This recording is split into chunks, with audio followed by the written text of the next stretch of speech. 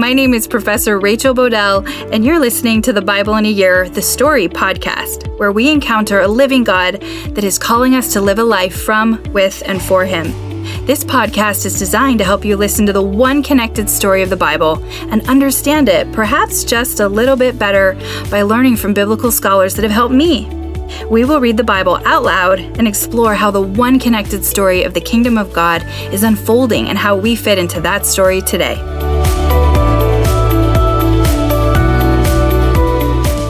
This is day 54, and I'm reading from the NIV version of the Bible, Numbers 2, Deuteronomy 2, and Psalm 86.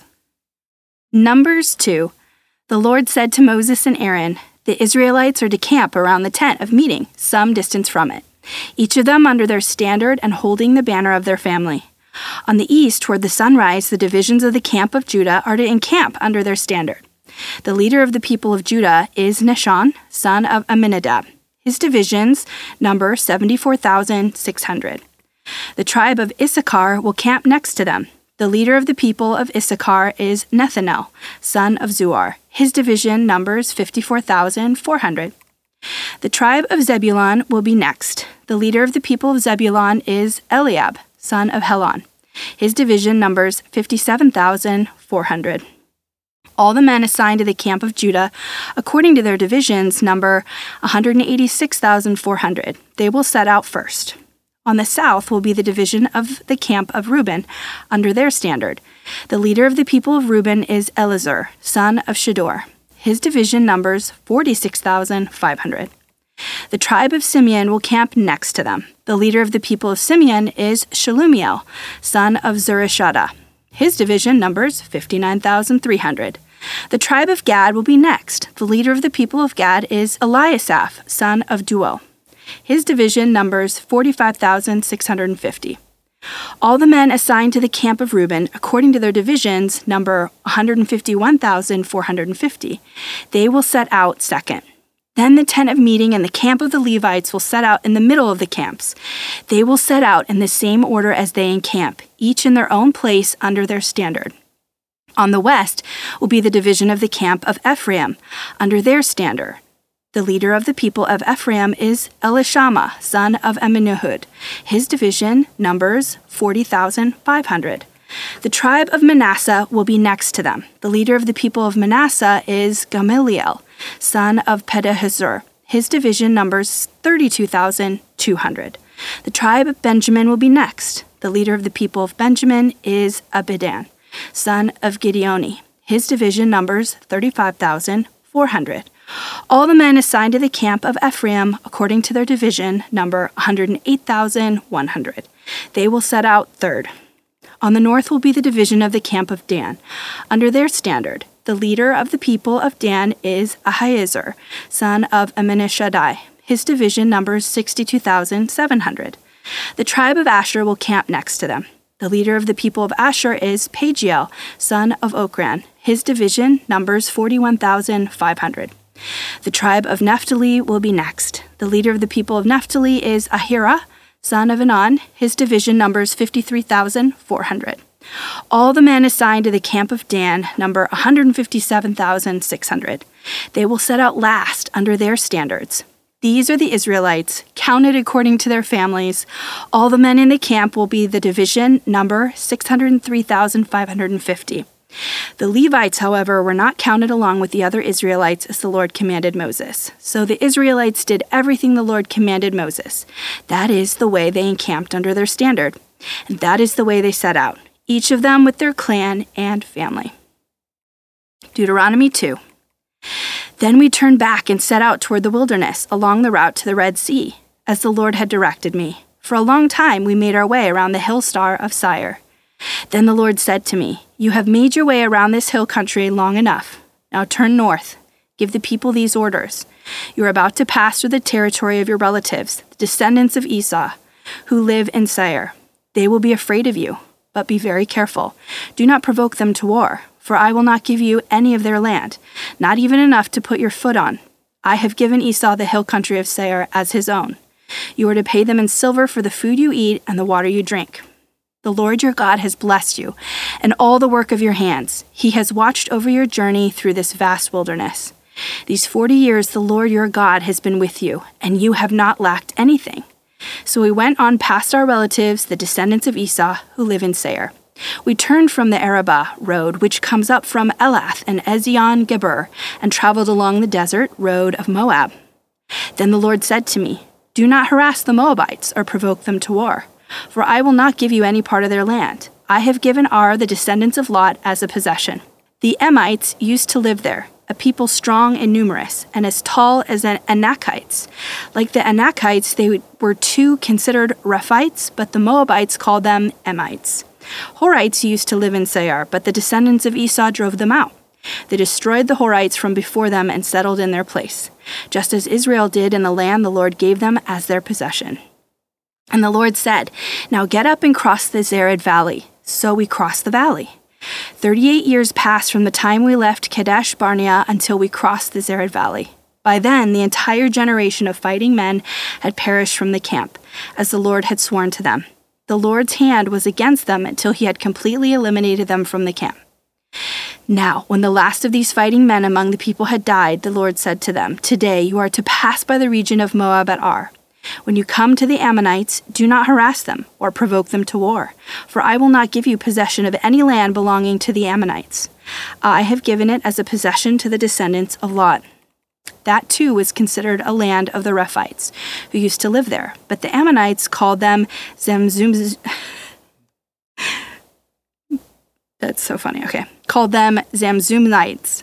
They were a people strong and numerous, and as tall as the Anakites. The Lord destroyed them from before the Ammonites, who drove them out and settled in their place. The Lord had done the same for the descendants of Esau, who lived in Seir, when he destroyed the Horites from before them. They drove them out and have lived there in their place to this day.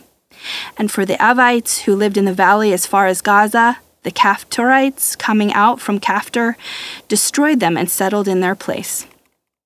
Set out now and cross the Arnon Gorge. See, I have given into your hand Sihon the Amorite, king of Heshbon and his country. Begin to take possession of it, engage him in battle. This very day I will begin to put the terror and fear of you on all nations under heaven. They will hear reports of you and will tremble and be in anguish because of you. From the desert of Kedemoth I sent messengers to Sihon, king of Heshbon, offering peace and saying, "Let us pass through your country. We will stay on the main road. We will not turn aside to the right, to the left. Sell us food to eat and water to drink for their price in silver. Only let us pass through on foot, as the descendants of Esau who lived in Seir, and the Moabites who lived in Ar did for us, until we cross the Jordan into the land the Lord our God is giving us." But Sihon, king of Heshbon, refused to let us pass through. For the Lord your God has made his spirit stubborn and his heart obstinate in order to give him into your hands, and as he has now done. The Lord said to me, "Say, I have begun to deliver Sihon and his country over to you. Now begin to conquer and possess his land." When Sihon and all his army came out to meet us in battle at Jahaz, the Lord our God delivered him over to us, and we struck him down, together with his sons and his whole army. At that time we took all his towns and completely destroyed them, men, women, and children. We left no survivors, but the livestock and the plunder of the towns we had captured we carried off for ourselves. From Aroer on the rim of the Arnon Gorge and from the town in the gorge, even as far as Gilead, not one town was too strong for us. The Lord our God gave us all of them. But in accordance with the command of the Lord our God, you did not encroach on any of the land of the Ammonites, neither the land along the course of the Jabbok, nor that around the towns in the hills. Psalm 86. Hear me, Lord, and answer me, for I am poor and needy. Guard my life, for I am faithful to you. Save your servant who trusts in you. You are my God. Have mercy on me, Lord, for I call to you all day long. Bring joy to your servant, Lord, for I put my trust in you. You, Lord, are forgiving and good, abounding in love to all who call to you. Hear my prayer, Lord. Listen to my cry for mercy. When I am distressed, I call to you, because you answer me. Among the gods there is none like you, Lord. No deeds can compare with yours. All the nations you have made will come and worship before you, Lord. They will bring glory to your name, for you are great and do marvelous deeds. You alone are God. Teach me your way, Lord, that I may rely on your faithfulness. Give me an undivided heart, that I may fear your name. I will praise you, Lord my God, with all my heart. I will glorify your name forever. For great is your love toward me. You have delivered me from the depths, from the realm of the dead. Arrogant foes are attacking me, O God. Ruthless people are trying to kill me. They have no regard for you. But you, Lord, are a compassionate and gracious God, slow to anger, abounding in love and faithfulness. Turn to me and have mercy on me. Show your strength in behalf of your servant. Save me, because I serve you, just as my mother did.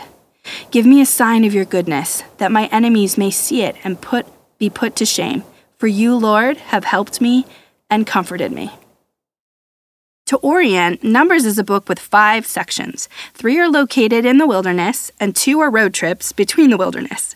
The first wilderness, Sinai. Interesting side note, while we call the book of Numbers, Dr. Mackey explains that Hebrews title it, in Hebrew obviously, In the Wilderness. Okay, zooming in, Numbers 2 is like reading the organization chart and the seating arrangement where God is in the center. The encampment is ordered where God is in the center, and the Levites camp around the tabernacle and are responsible for the teardown, transport, and setup. No one else. Then the 12 tribes of Israel are arranged into 4 squadrons where there are 3 tribes in each squadron. So again, 4 times 3, 12. Okay. So the tribe of Judah was in the lead. And I think this is interesting because if you remember, Jesus is going to come from the tribe of Judah. In Revelations 5:5, Jesus is referred to as the Lion of Judah. Jesus will be the one to ultimately conquer the adversary, rescuing and atoning for us. It's a portable business too, which is pretty cool. I think it's so amazing how, perhaps to avoid strife, God uses the tribal patriarchal system they already had in place, and most likely factors like wife order or legitimacy and birth order, since it was important to them. Remember, the 12 tribes of Israel came from Jacob, who had Leah, Rachel, and 2 handmaids for wives. And remember how God had so frequently not picked the firstborn or the first person in the story to carry out his mission thus far. For example, remember how Judah is actually the 4th son of Leah, who was the sister of the wife Jacob loved. Yet, his descendants lead to David and Jesus. So Jesus typically doesn't pick in the same cultural way, but yet he seems to be honoring their sense of system and structure. So here, God seems to be showing a sensitivity to their desire for primogeniture, which is firstborn, patriarchy, male, familiar, and organizational leadership. God selects the patriarchs by name. The Matthew Henry commentary on Numbers 2 points to how much God was in the thoughts of those that gave them their names. For most of these patriarchal leaders, they had El, which means God in Hebrew, at one end or the other of their names. Nethanel, which means the gift of God. Eliab, my God, a father. Elazar, my God, a rock. Shalumiel, God of my peace. Eliasaph, God has added. Elishama, my God has heard. Gamaliel, God my reward. Pagiel, God has met me. So cool. It seems to testify and put on display the importance of God to the Israelites. And while God seems to have honored the micro-organizational leadership created by the Israelites, God is the one to tell them where to go in the camp arrangement. So he has a specific plan for the macro organization. It's like God both helped them to, in quotes, save face in an honor-shame culture, but also called on them to yield to his ultimate authority and leadership for the plan. I continue to see this combination where God gave and allows for the invention of human management, but at the same time, he requires our trust and ultimate authority and leadership over our vice-regency and brand ambassadorship. In this story, I can see a combination of God allowing for the people he gave a portion of his power and authority to back in Genesis to make sociocultural, political, legal, and economic systems. And at the same time, we're reading how God is directly arranging the what and how of this project, the project where he will dwell in the middle. God is holy, and he is asking us to trust him when he says to do this way. Do we trust that our high priest, our king, our savior, knows what's best? Transitioning to Deuteronomy, Old Testament biblical scholar Dr. Gary Miller describes the book as an urging of God's people to throw themselves into living gratefully, wholeheartedly in response to God's grace in their new land, hoping in his work to change hearts. Yet, we are reading about rebellion. Dr. Miller describes Deuteronomy as gospel-shaped, where Moses is laying out the problem with moral defection as we self-exile ourselves, or the people are, into either self-pleasure or self-righteousness, but fall away from the place and relationship that brings life. Death is inevitable in self-exile. In Deuteronomy 1, Moses called for self-governance, which points back to mankind's stated role in Genesis 1 and 2. Moses was looking for individuals with wisdom and experience, acting in an influential managerial role as judge, and Moses described their option to appeal to higher authority in complex or sensitive situations. Then we read just after how the people would not listen to God's instructions to fight out a fear instead, so God redirected them back into, and I quote, training in the wilderness. But instead, the people said, "No, wait, I'll do it," trying to lead on their own terms and in their own timing. And God said, "Don't do it, I won't be with you." And they do it anyway. They choose self-exile to leave God's plan out of self-righteousness. Instead of right relationship with God and trusting in His relationship, they refuse a direct order and choose to what? Make it up to God? We don't earn or deserve Him. He gives to us freely, and we belong to Him because He chose that order and made covenantal promises to us. And then in chapter 2 we read, like in Genesis 3, the people's moral defection has consequences. That generation is disqualified from continuing the mission into the promised land, and they're set to wander in the wilderness for 40 years. But almost immediately, from the gracious God we have already come to know, God shows grace and starts the mission again with the next generation. They begin to see how they progress when they do things God's way, just as He says, when He says. And have you noticed that God is the sovereign victor in the story? He seems to arrange unlikely people and situations in such a way that a victory can only be attributed to Him.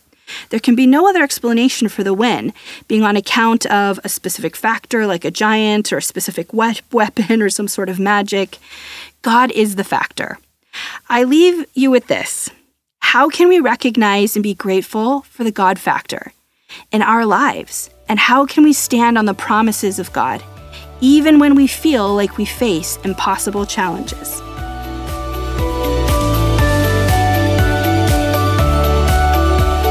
Pray for me, I'm praying for you. My prayer is this, found in Philippians 1, 9 through 11, that your love may abound more and more in knowledge and depth of insight, so that you may be able to discern what is best and may be pure and blameless for the day of Christ, filled with the fruit of righteousness that comes through Jesus Christ, to the glory and praise of God. What is this fruit? It is love, joy, peace, patience, kindness, goodness, faithfulness, gentleness, and self-control. Against such things there is no law. Galatians 5:22 through 24. See you tomorrow.